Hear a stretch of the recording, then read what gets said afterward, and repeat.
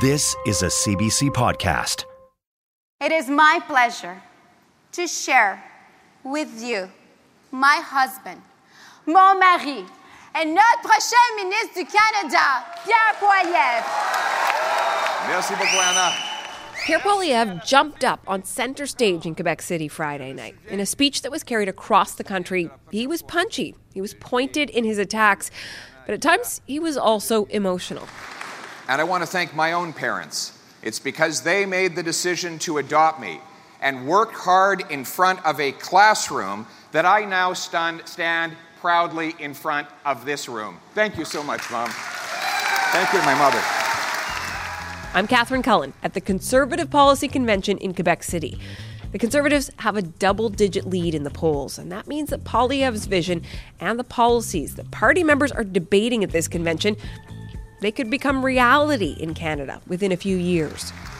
Now, we don't know when that election will be, but when it comes, Canadians will have only two options: a common-sense Conservative government that frees hardworking people to earn powerful paychecks that buy affordable food, gas, and homes in safe neighborhoods, or a reckless coalition of Trudeau and the NDP that punishes your work, takes your money, taxes your food, doubles your housing bill, and unleashes crime and chaos in your neighborhood. This week on The House, we'll talk to Pierre Poilievre's top advisor. We'll analyze his pitch to Canadians, and we'll look at what lies between the Conservatives and their hope of forming the next government.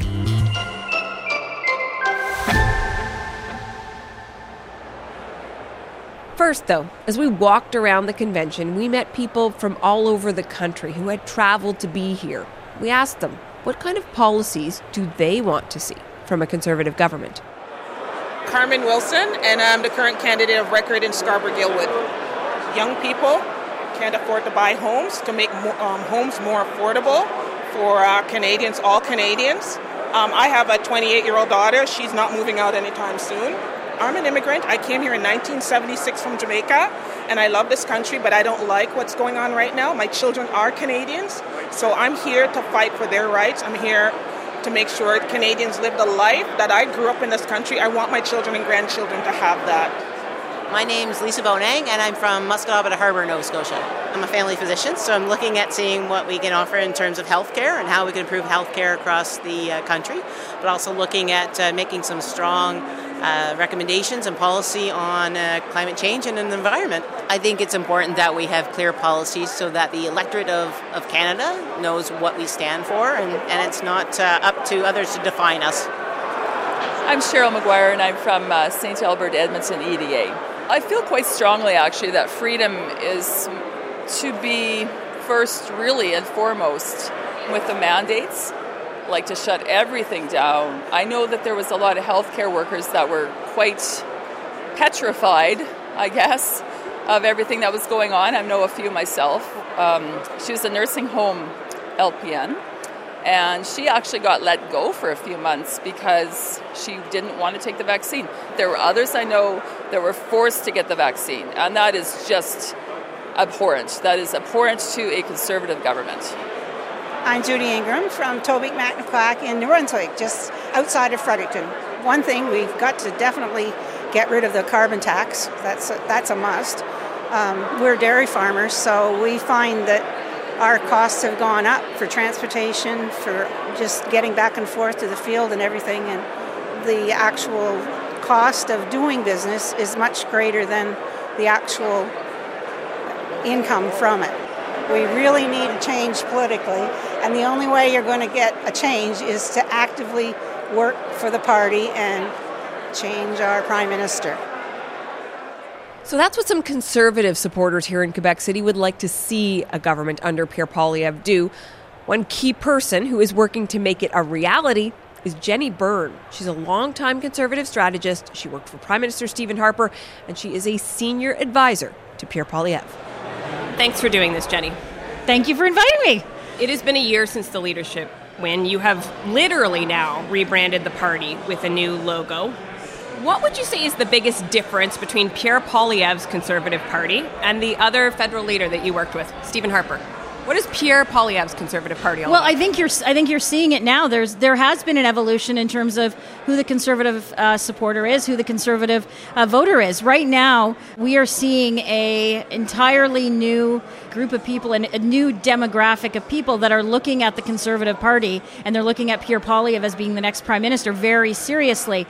You're looking at the millennials, for example. When Stephen Harper was Prime Minister, they were very young. They were in university. They were in high school. And now they are young families. They're people looking at getting married. They're looking at people wanting to buy a home, and they are not able to do it the way that their parents and their grandparents did it. And in the trajectory that you go to high school, you go get a degree, you get a job, you get married, and you buy a house and have some kids. And so I think we're just seeing the change in terms of what the priorities are for Canadians across the country, as well as with voters that have also voted NDP in the past. Northern Ontario, the interior of British Columbia, Southern Ontario, Windsor, for example. Okay, so he's reaching younger people. He's reaching people who didn't necessarily think about the Conservatives before. But what is Poilievreism? Like, what does it boil down to for you, this philosophy, this thing that he's Well, it's bringing? common sense. He's a common sense conservative. We've seen it at this convention. That is what he's talking about. He's talking about paychecks for workers. He's talking about. I'm going to just interrupt because those are like slogans. Stephen Harper was, I'm sure, a common sense person too. Like, what is the real? But common sense isn't a slogan. Common sense is the philosophy of Pierre Poilievre, and it goes down to all of the policies and all of what he speaks about in terms of what's important. So we've talked about the economy. It's the Trudeau Liberals are running inflationary deficits. That's something Pierre spoke about way before anyone else. He was speaking about that in the summer of 2000, and pundits and the Bank of Canada and Liberals were saying it was nuts, and now exactly what he predicted happened. Why? Because it was common sense. Spending too much money means that inflation is going to go up, meaning interest rates are going to go up. In terms of the tone he brings to politics, there's been a lot of discussion around that. He has described specific politicians as useless, phony, stooges. I was looking at the transcripts. He uses the word incompetent a lot, not just talking about the Prime Minister, but some ministers. Is that the tone that you think? Okay, Catherine, then Google what Justin Trudeau has called politicians, or Stephen Guilbeault, who was out here. Google what other politicians have said. I think what people like about Pierre is he tells it as it is. I think a lot of members of the media like to point out what Conservatives might say, but if you look at over the last 2 years, even by the own admission, if you look at Bill Marneau, who is Justin Trudeau's former finance minister, he said that Justin Trudeau in his rhetoric was divisive during the height of vaccine mandates and the COVID crisis. I take your point about looking at the rhetoric of other people. This is the candidate you support. Are you ultimately saying, like, if I parse what you're saying there, you're saying he's saying it like it is. This is working? Well, I think that the common sense that Pierre espouses is absolutely working. You can see it in the public polling numbers because there are entirely different groups of people, millennials, people, new Canadians, women. If you look at across the board, Pierre is gaining support among women of all demographics, women that supported Justin Trudeau and Jagmeet Singh. And so I think that in terms of what his messaging is, we're seeing it's working. We're seeing a vibrant Conservative Party. I've been to many conventions in my 20-some years in politics, and this is the most excited that I have seen people, and that includes after we formed government with Stephen Harper in 2008 and the majority in 2011. People are excited, and they cannot wait to get back to the ridings and to start to get ready for the next election, whenever it will be. You've made housing a real priority. Part of that plan involves taking money away from cities if they don't build houses quickly enough.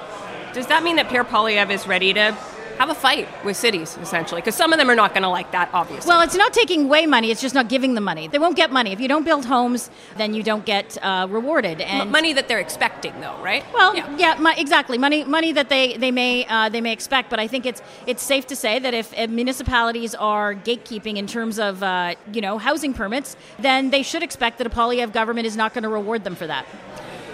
As a Conservative, do you believe that it's the federal government's job to dictate what cities do and don't do around building? Well, I think if cities are holding up housing developments and they expect the federal government to give them money for infrastructure projects and what have you, then obviously it is. The cities can't have it both ways. They can't say, sorry, this is our decision as to whether homes are being built, and then say, but please, I need a handout to build infrastructure around developments that aren't being made. Is it a conservative principle, though, or it's just you used the term common sense earlier? No, I think it's extremely common sense, and I think that Pierre has been speaking about it for months and months and months. And as he's been speaking about it, we have seen at our rallies, at our events, at the feedback that we get from Canadians from coast to coast to coast, that message resonates. Let's talk about this policy convention. One of the resolutions at the convention does deal with medical and surgical treatments for people under the age of 18 with gender dysphoria. The policy resolution proposes banning that treatment.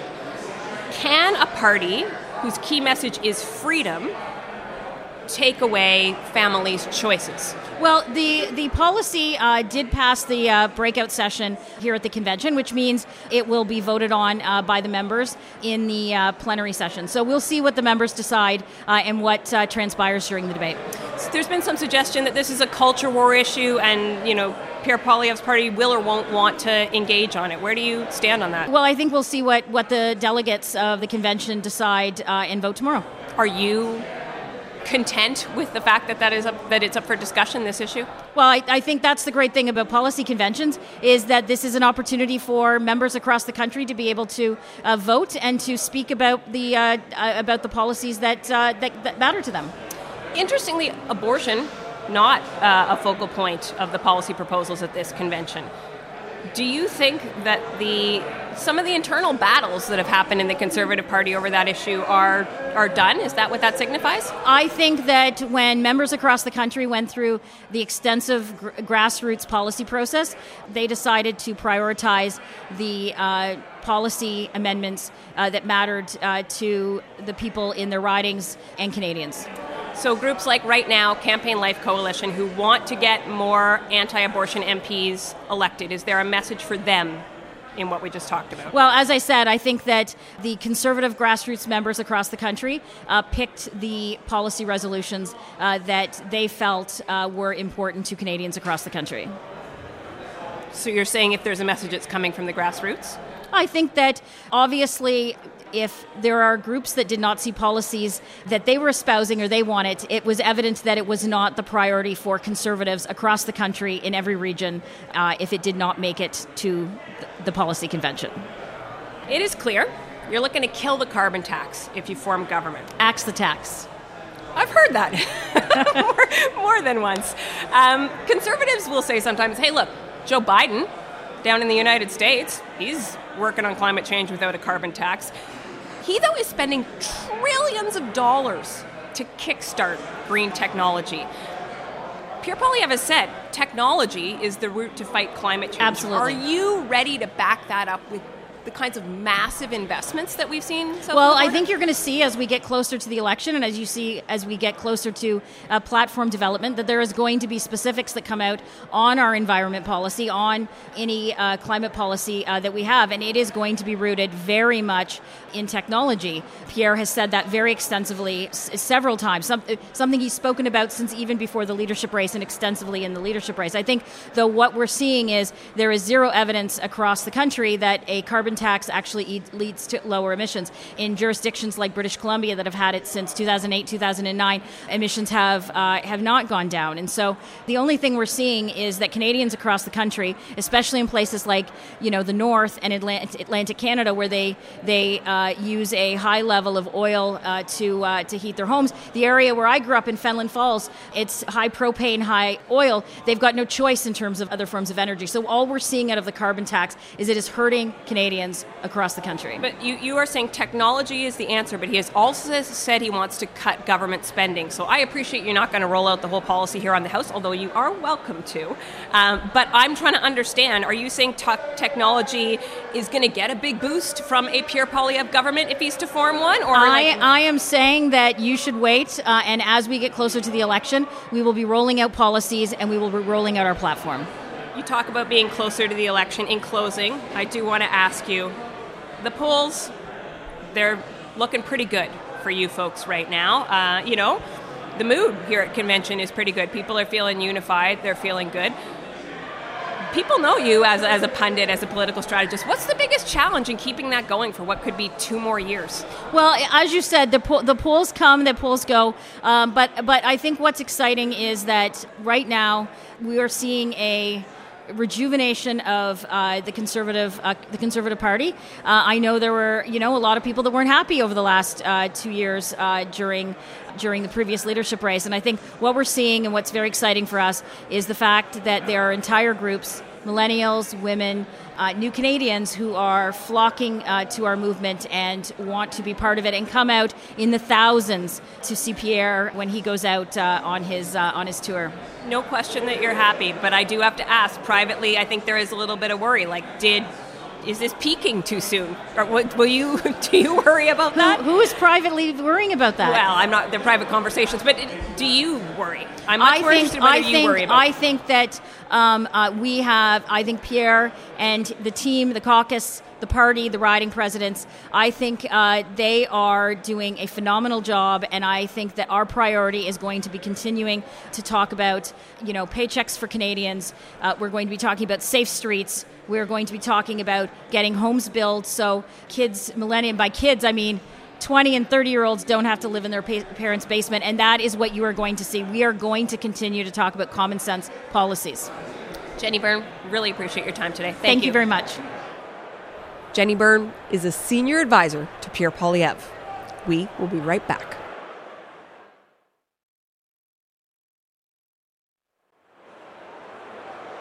I'm Catherine Cullen, and you're listening to The House from CBC Radio. We are here at the Conservative Policy Convention in Quebec City. Since the 90s, the Conservatives have struggled to win big in this province. In about 10 minutes, we're going to take a look at whether that could change with Pierre Poilievre.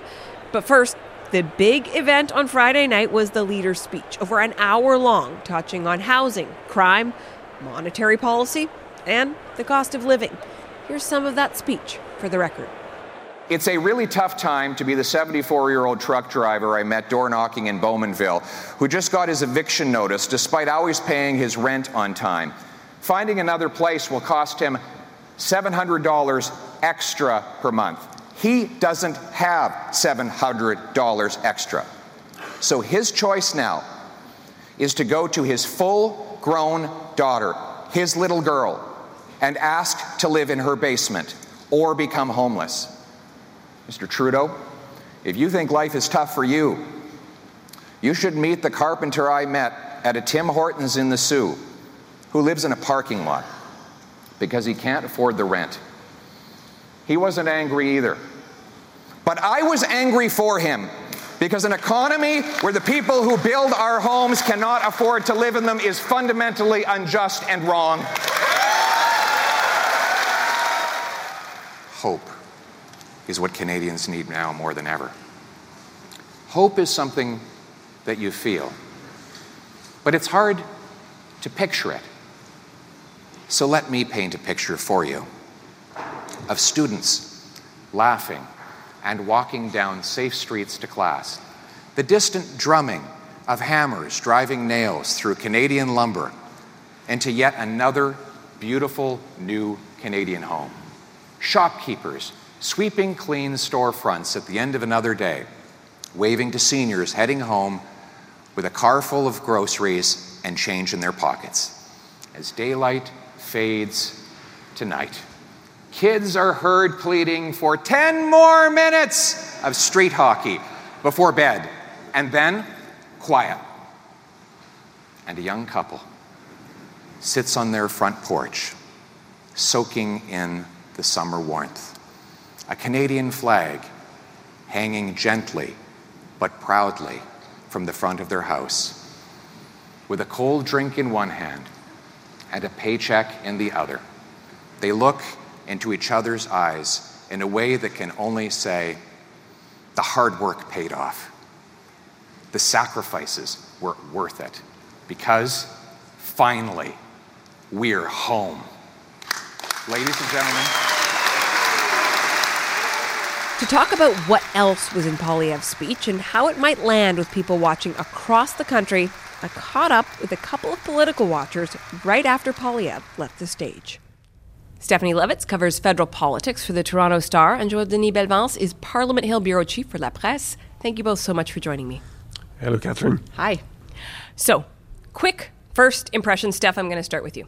This was a bigger speech than Pierre Poilievre has given in an environment like this since he became leader of the Conservative Party. And what they were trying to do is sort of set out the themes for the next federal election, pack a ton of stuff into what was a very, very lengthy speech for Mr. Poilievre, and kind of do it a bit all, paint his vision for the country, attack Justin Trudeau, introduce some policy ideas, rally the base, introduce some more to new voters. It was all sorts of things packed into one tiny speech or long speech. Not so tiny. So tiny. Joël-Denis, beyond the fact that it was a bit of a lengthy speech, quick first take. Well, one theme that it came over and over again was common sense, gros bon sens in French. We heard it over and over again, and I think this is probably the buzzword that we'll be hearing over the next months leading up to the next federal election, because I think this is the kind of theme that Mr. Poilievre wants to use to appeal to voters.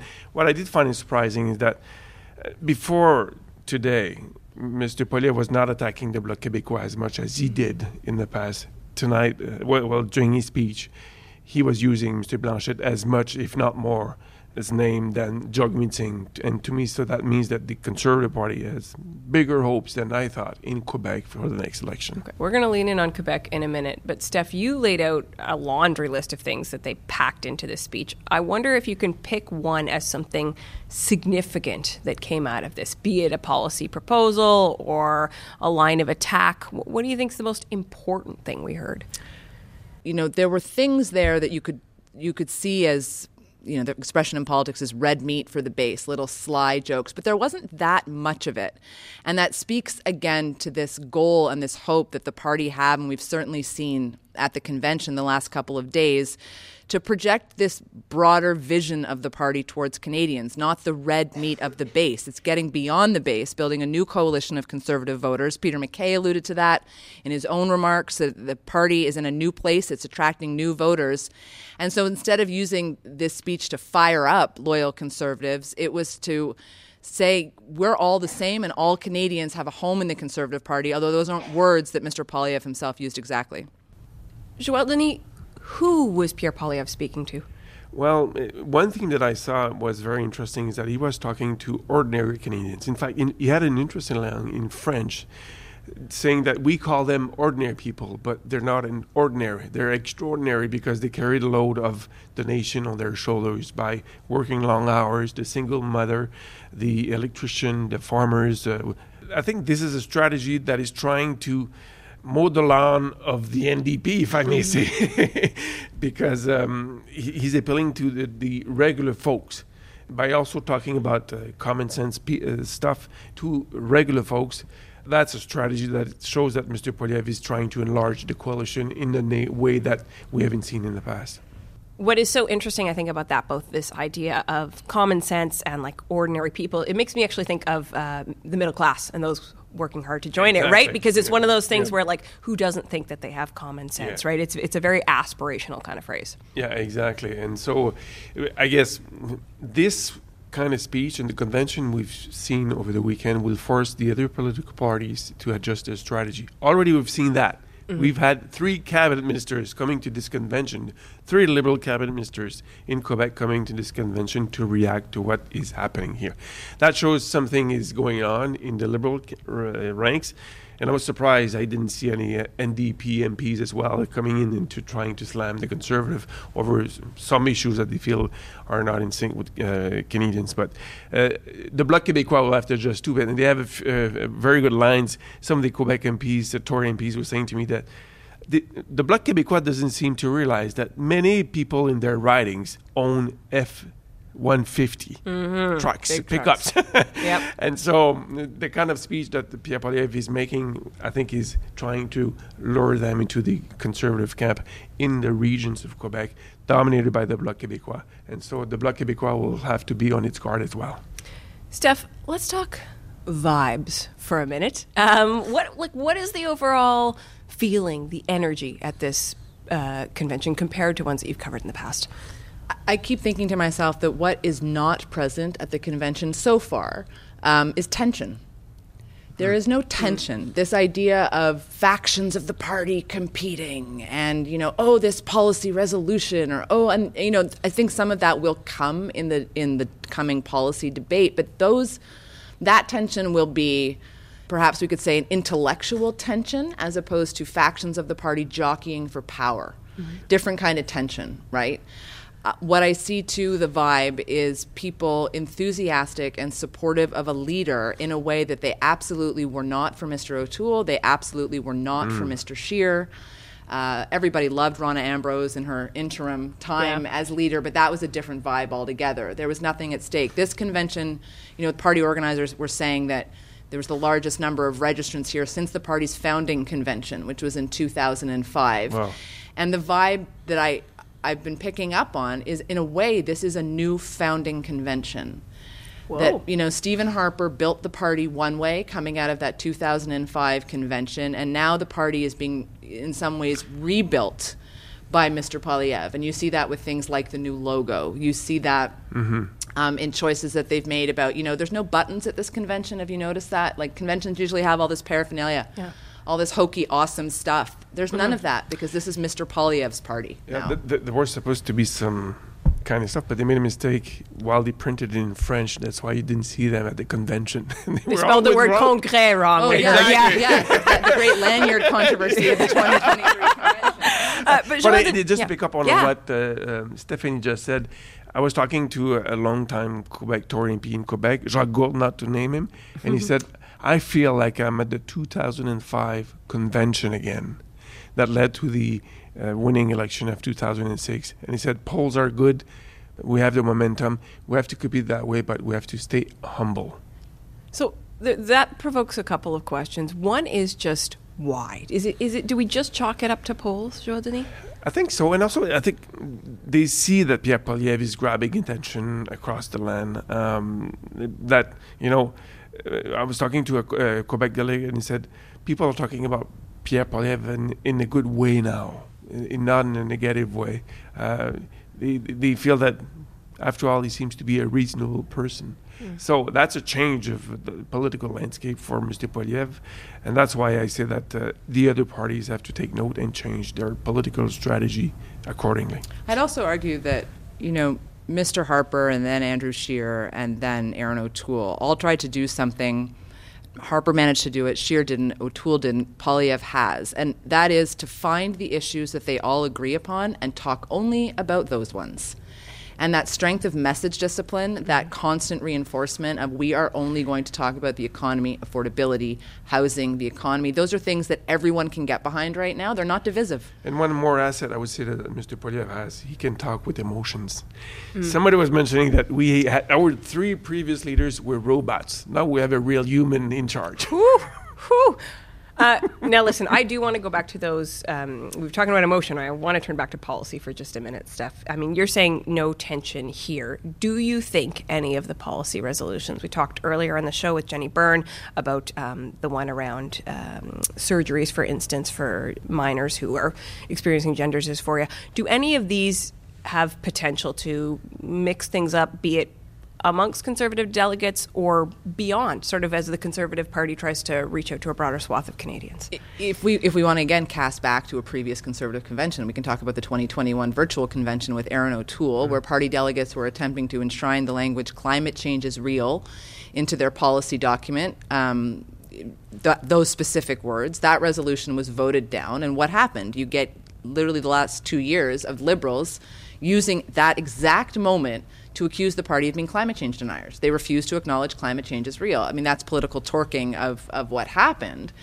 So therein lies the risk. One comment, the risk might not be in the policy as much as it is as what is said from the debate floor, the language around these policies. I think that these policies that are going to be debated, They're topics that all of Canadian society is grappling with right now in terms of how to address them, how to deal with them, how to make sense of them, how to debate them, how to discuss them, what language. That's valid. I think all of us are having that debate, But when the language has the risk of veering into anti-LGBTQ rights territory, as a for example, then that easily gets seized and turned into a clip that seeks to discredit the entirety of the party, notwithstanding the fact that Mr. Poilievre can, proclaim his support for LGBTQ rights, which he does. Yep. In the same way that, with the climate change one, Erin O'Toole, after that resolution had failed, gave a speech that said, climate change is real and we must take it seriously. It didn't matter because there was still the clip about climate change not being real. Joël-Denis, you talked about the energy being really good right now. The Conservatives, I'm sure, would love to maintain that right up until the next election. That could be 2 years away. I'd like to ask you both quickly in closing, what is the biggest challenge the Conservatives have if they want to maintain what's happening right now? Maintaining that lead will be a huge challenge, as you mentioned, and that's, I think, the critical one. And I guess the challenge will be to make sure that Mr. Trudeau does not have a walk in the snow in February and decide not to run in the next election, because they would be losing their best asset. Justin Trudeau right now is one of the best assets of the Conservative Party. Steph? The unknown is the biggest challenge for the Conservatives right now. Mr. Poilievre and his economic message is of the moment. Let's recall, he's not saying anything materially different than he's said for 20 years, but the economic conditions of the country, the uncertainty so many people are facing, the potential for a coming mortgage crisis, these all speak to Poilievre's economic message. But what if I can take a what if, for example, we walk into, a major climate change emergency like we've seen with forest fires and smoke, and the party has no answer that appeals to Canadians to believe that Conservatives take climate change seriously. Just to go back to that point, that's an unknown. That torpedoes their support. World events, pandemics, these are things that Mr. Poilievre, in his disciplined focus, you have to wonder, how will he handle the business of the unknown, of the surprising, of the things he's going to need to react to as much as he wants to stay on his discipline. If he wants to be Prime Minister, Canadians are going to want to hear him on other things, and how he responds to those other things could shift the needle. Great conversation. Thank you both so much for your time today. Thanks, Catherine. Thank you, Catherine. Stephanie Levitz and Joël-Denis Bellavance. Now, as we mentioned, this convention is being held in Quebec City, the capital of a province that has been a real challenge for the Conservative Party of Canada. The fact of the matter is, if you took Quebec out of Canada, and hopefully that would never happen, but if you did, Conservatives would win almost every single election. If you look at how well we do in English Canada, Quebec is almost a wasteland for us, or has been for many elections. We win very small percentage of seats. There's 78 seats in that province, and when we're only contesting for 5 or 10 of them, it's hard to form government. That is Fred Delory, the last Conservative to run a national election campaign against Justin Trudeau. And Delory knows when you look at the electoral math, the province of Quebec is a big deal. Under the current federal map, it has nearly a quarter of the seats. With Poilievre pulling in big support in national polls, we wondered, does Pierre Poilievre need Quebec to become Prime Minister? Quebec has always been difficult for the Conservatives since the end of the Mulroney era in the early 90s. Pollster Christian Bourque is vice president with Leger Marketing. He notes that going into the 2006 election, the Conservatives had no seats in Quebec and managed to win 10. The stage was set for the party to win big in Quebec the next election, he says, at the expense of the Bloc Québécois.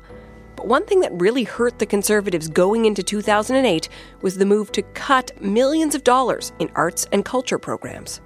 The start of that election campaign, cultural cuts, as they were called back then, meant the end of Conservative support in the province, and then the Bloc were back. It sort of revived the Bloc vote, and it has always been very difficult to crack that 20%, 22% popular support for the Conservatives. The reason that sort of eludes Mr. Poilievre for now is the strength of the Bloc Québécois of Vive François Blanchet. I will still say to this day, we're genuinely not serious cuts in culture, but we lost the communications battle. And in politics, the reality is that perception is reality. Well over a decade later, and you can tell the culture cuts conversation still smarts a little for Dimitri Soudis. He was Stephen Harper's director of communications when Harper was prime minister, but Soudis was also there for the early days, driving around Quebec in a minibus with then opposition leader Stephen Harper, trying to drum up support. I remember times where, we were going to events that we were planning and only 10 people were waiting for us. Soudis believes the Reform Party roots of both Harper and the Conservative Party itself made the CPC a tough sell in some parts of the province. Stephen Harper literally went and shook one hand at a time, but we did it strategically. We spent very little time in Montreal. We were primarily in Quebec City, the south shore of Quebec City, and the Beauce, and just kept going back over and over and over again. I can tell you, Catherine, that he went back to Quebec City during Carnival so many times that he and Bonhomme were on a first-name basis.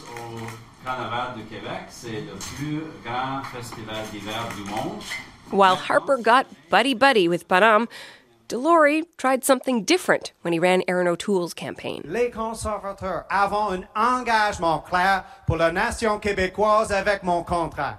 We really kind of split the campaign in half. We had a national campaign team that was focused on the other 9 provinces and territories, and then we had a separate campaign team for Quebec.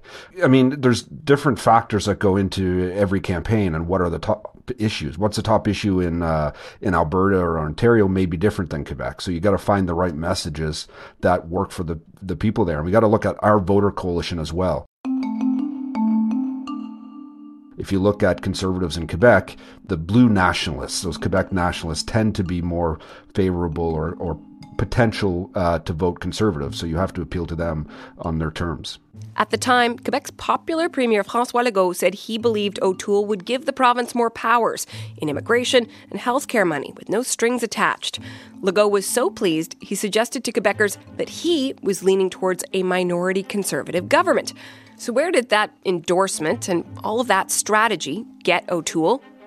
Nowhere, actually. He didn't win a single additional seat in the province. You may notice Poilievre isn't making the same kinds of appeals to Quebec nationalists.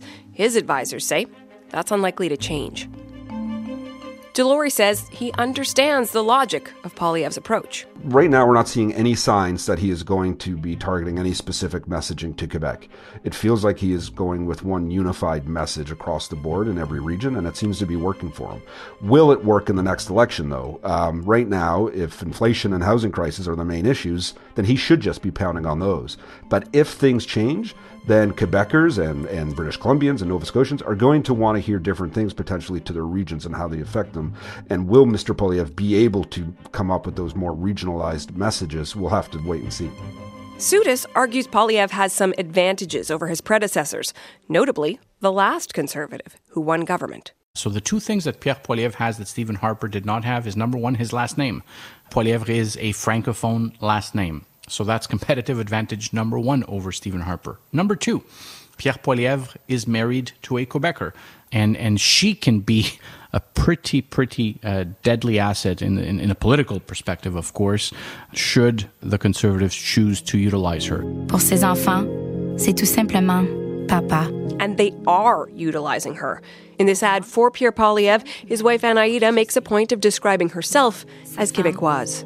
Une Québécoise guidée par le gros bon sens qui a fait du Canada son chez-soi. The other thing that he does better than what Stephen Harper did is his French. He's able to articulate and connect, because remember, what I said at least, and that's my view, is that Quebecers vote with their heart. So he has all the ingredients to win more than 10 seats in the province of Quebec. Soudis' optimism is countered by the fact that Conservative poll numbers in Quebec still aren't moving. And that brings us back to our original question. Does Pierre Poilievre need Quebec to win? Well, mathematically, no, because of the strength out west and in the prairies for the Conservatives. And right now, for the first time since he became leader of the Conservatives, he's actually showing that he's in seat gain territory in Ontario. The problem with Quebec is the difference between a minority Conservative government and a majority Conservative government. If they were able to garner 15 to 20 seats or 25 seats in the province of Quebec, then the likelihood of a majority becomes actually real. But Fred Delory says there are exceptions. Stephen Harper won his majority with just 5 Quebec seats. I would still be, if I was running the campaign this time, I'd still be focusing hard on trying to make a breakthrough there and win seats. But history tells us that we don't always have to do that to win. If you go back to 2011, last time the Conservatives won a majority government or an election at all, we did it without Quebec, and I sense the current leadership there is looking at it that way.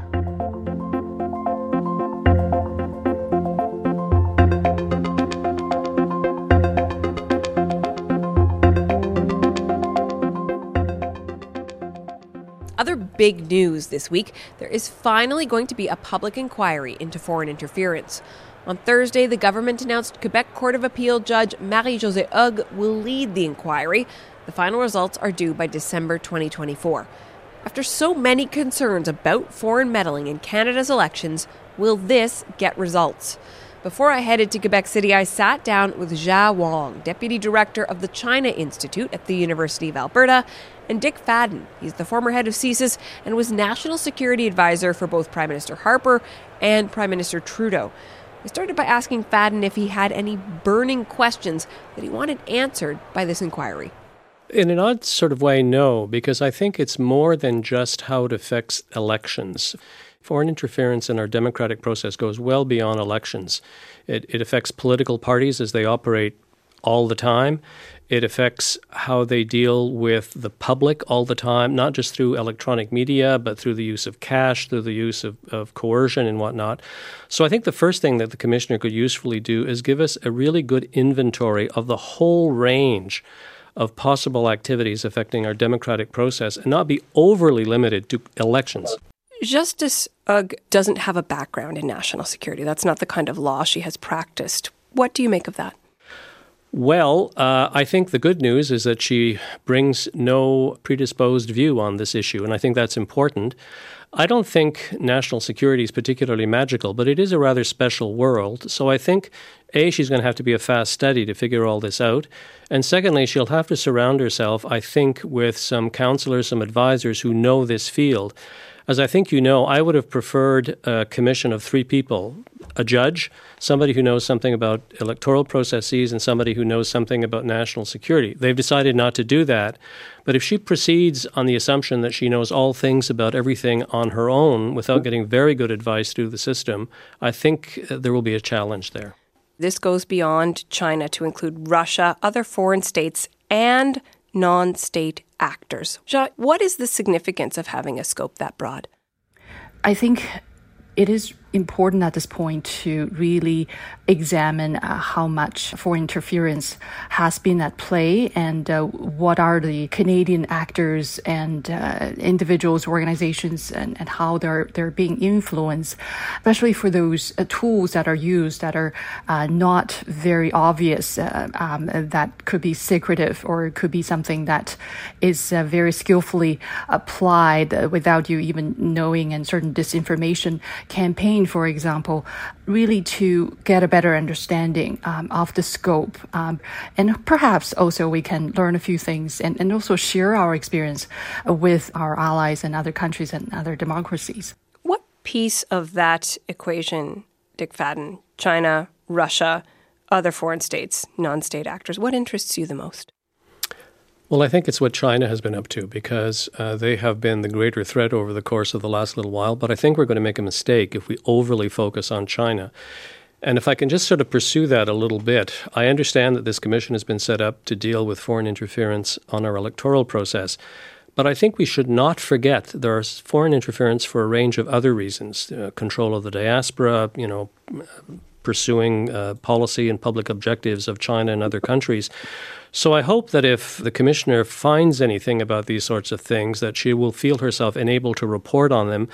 I think it's a serious mistake to let ourselves think that the only kind of foreign interference that this country and our allies have to deal with is restricted to that concerning electoral process. It's much broader than that.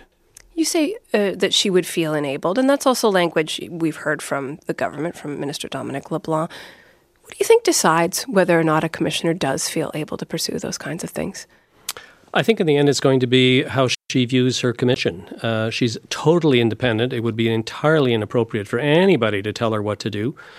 She's a distinguished jurist. She can read her commission as well as anybody else. I also think that there's an assumption in the law that if you're tasked to do something directly and you encounter something related to it that you feel needs to be reported, you're entitled to do that. So it wasn't put in her commission, but as I said, I really do think foreign interference is more than the one that this commission talks about, and I would be very surprised if the various and sundry people she talks to don't talk about these other elements as well. Jia Wang, I want to ask you what you think this public inquiry, we don't know precisely when it's going to start, but as it begins, what it might mean for Canada-China relations and whether it's likely to spark further problems. My sense is this current announcement may not spur a very dramatic response from the Chinese government. If we look at in May when the Chinese diplomat was expelled from the Toronto Consul General's office, and China's response was very measured. China picked someone of almost the exact portfolio, like exact match. Mm-hmm. And things didn't escalate from there. So if we can use that as a reference point, I don't expect a very dramatic response from China. And we'll have to see once, say, the final report comes out, and maybe there will be recommendations for implementation of certain recommendations from this report, and we'll see how China will respond then. I just wanted to say I hope my fellow panelist is correct, but I think it's the cumulative effect that will determine whether China or not will react. And I think the expulsion of the consul, this activity, things that the government is saying, may well cause China to recognize we're not a superpower. They're irritated with us. And I agree that if they do something, it'll be on the economic side, but the economic side tends to hurt. I do want to ask you both about some of the questions around timing here before we wrap up. So, Dick Fadden, the commissioner's work is supposed to wrap up by the end of next year. Does that timeline allow for meaningful change before the next election in terms of protecting ourselves? I'm not sure it does, unless the government sort of says there are a variety of things that we can do in parallel. For example, you don't need the commissioner's report to decide you need a foreign registry. You don't need the commissioner's report to do some things to fix problems with CSIS. You don't need the commissioner's report to make intelligence more broadly available. You don't need the commissioner to publicize these issues more. But if the government decides that they ain't going to do nothing until the commissioner reports, then I think it will be too late, particularly because none of us here know when the next election will be. Jia Wang, as all of this is going on, diaspora communities are still being targeted. Is this action fast enough for them? Of course, there will be individuals, there will be members of the community who would like to get to the bottom of this issue and to see the final result. But there are concerns among community members that the whole political interference allegation, of course, now the public inquiry will have some impact or put almost like a target on the members of the Chinese community, because many are feeling already being pressured, or they are feeling that already they're being targeted unfairly just because they are Chinese or they look Chinese and they speak the language. They still have connections and ties and naturally with China. So this is an issue that needs to be tackled. I think the voices from the Chinese diaspora community needs to be heard. Is there something that can be done during this process that would ensure that? Well, I think hopefully members of the Chinese diaspora will be given the chance to offer their perspectives and their says and maybe their recommendations in terms of how we first detect these interference and how we can, battle this interference. Perhaps there's even more importantly need to be a education campaign. So we need to perhaps educate our public to how to better defend ourselves against disinformation, against these acts that try to manipulate our mind and trying to change our mind to, vote one way or another. Okay, Dick, I know you want to get in there. Just to add to what was said, this is not just a matter for the federal government. It's a matter for civil society, for the provinces, for municipalities, for civil society generally. The more we talk about this, the better off we're going to be. And the governments have to accept that when they have a complaint from the diaspora, they've got to do something about it. Okay, we're going to have to leave it there. Thank you both so much for your insights today. My pleasure. Thank you. I was talking to Dick Fadden and Jia Wang earlier this week. That is it for us here at the Conservative Party convention in Quebec City. Our crew on the house is Kristen Everson, Emma Godmere, Christian Paz-Lang, and our senior producer is Jennifer Chevalier. I'm Catherine Cullen. Thank you so much for listening.